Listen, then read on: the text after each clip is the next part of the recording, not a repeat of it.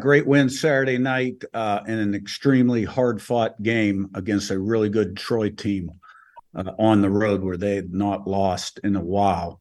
Really proud of our team to find a way to come out on top. You know, it's really hard in college football to win two big games in a row back-to-back, yet alone on the road. And of course, we get to go on the road again this week. I think we're the only team in college football that's got 3 straight away games without a bye week. But, you know, we'll be prepared and ready for that. So, but it was a great win. Thank you. We'll start off with David Teal. David, please go ahead. Curt, you were pretty adamant when you spoke to us last Tuesday that your team was not ready for practice. You didn't have their attention, and you were aiming to get it. I presume you did. How did you do it? Well, I think, you know, sometimes the message that is sent is more important than others. And maybe the practice wasn't quite as bad as maybe I communicated. But the subsequent practices were much sharper, and you know, we were ready to play. Defensively, you are so good against the rush. You were looking for improvement in your pass defense Saturday. Did you get it?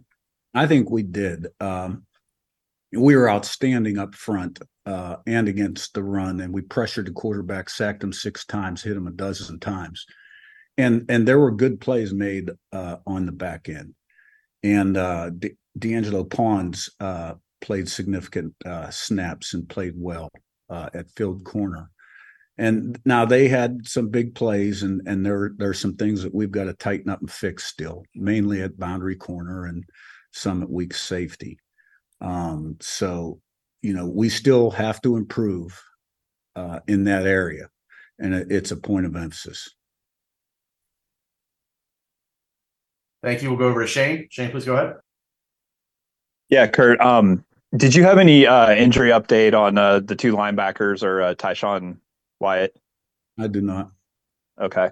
Other thing, there was the video of Pat Kuntz after the game got, you know, some mixed reaction, I guess maybe depending on which fan base you were from. But did you have any issues with that or anything?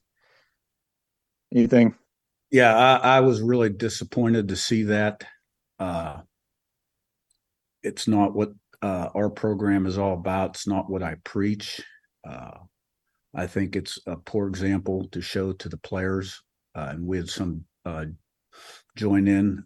We did have other players intercede to get everybody to the middle of the field and stop the nonsense. This has been and will be addressed at the departmental level. I've addressed it with Pat. He's embarrassed. He let his emotions get the best of him. He's a good person. He's a good coach.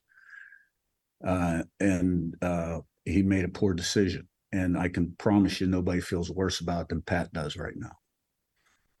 All right. Thank you, Coach. Thank you. We'll go over to Jackson. Hey, Coach, you know, you look at the Troy game and, you know, there was a lot of you guys did perform excellent in a lot of different areas. But, you know, you talked a lot leading up to it about trying to avoid a letdown. And there were some aspects like the secondary that maybe weren't the best.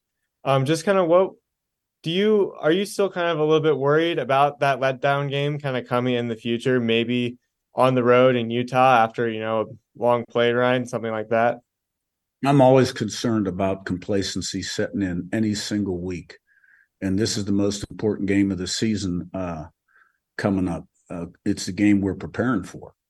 And, you know, there's always a lot to play for, but I think there's 7 undefeated teams at our level right now. We're one of them.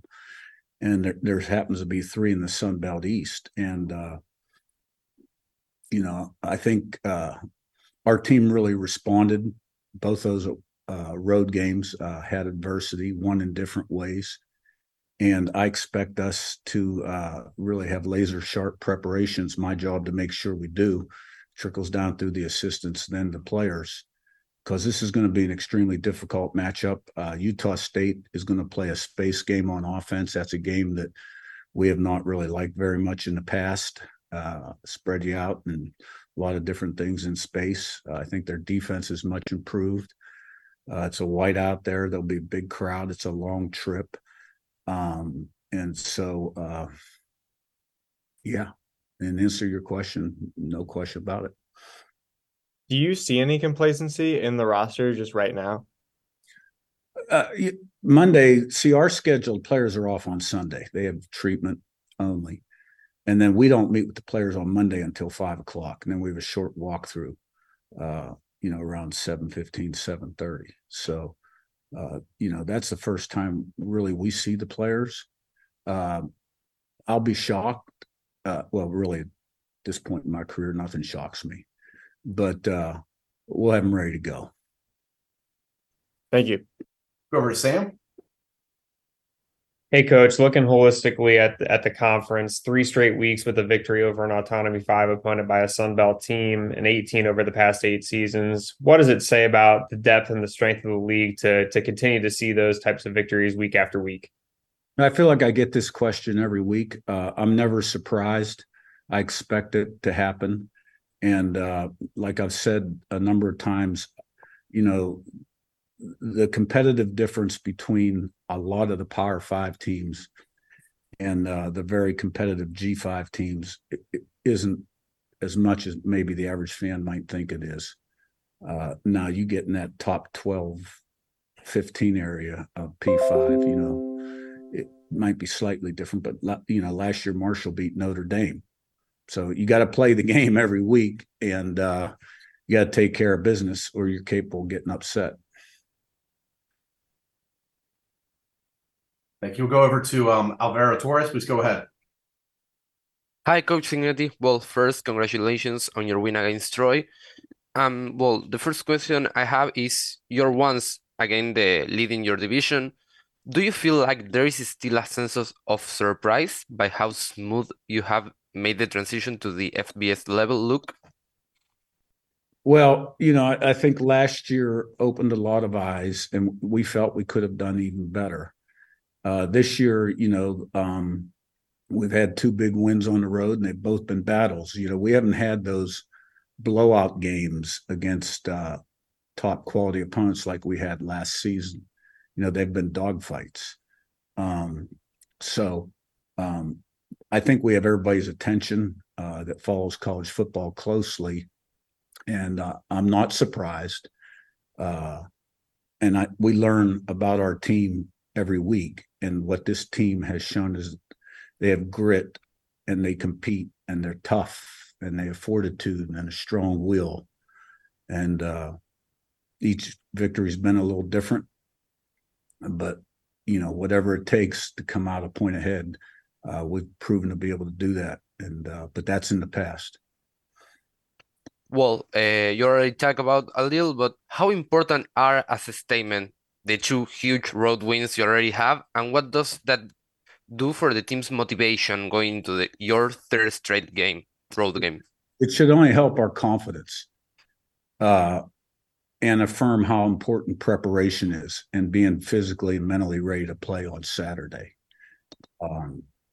Because, this will be a hard game, just like the other 2 were. And it's going to take everything we have. Hopefully we have enough older players, and I believe we do, that understand that.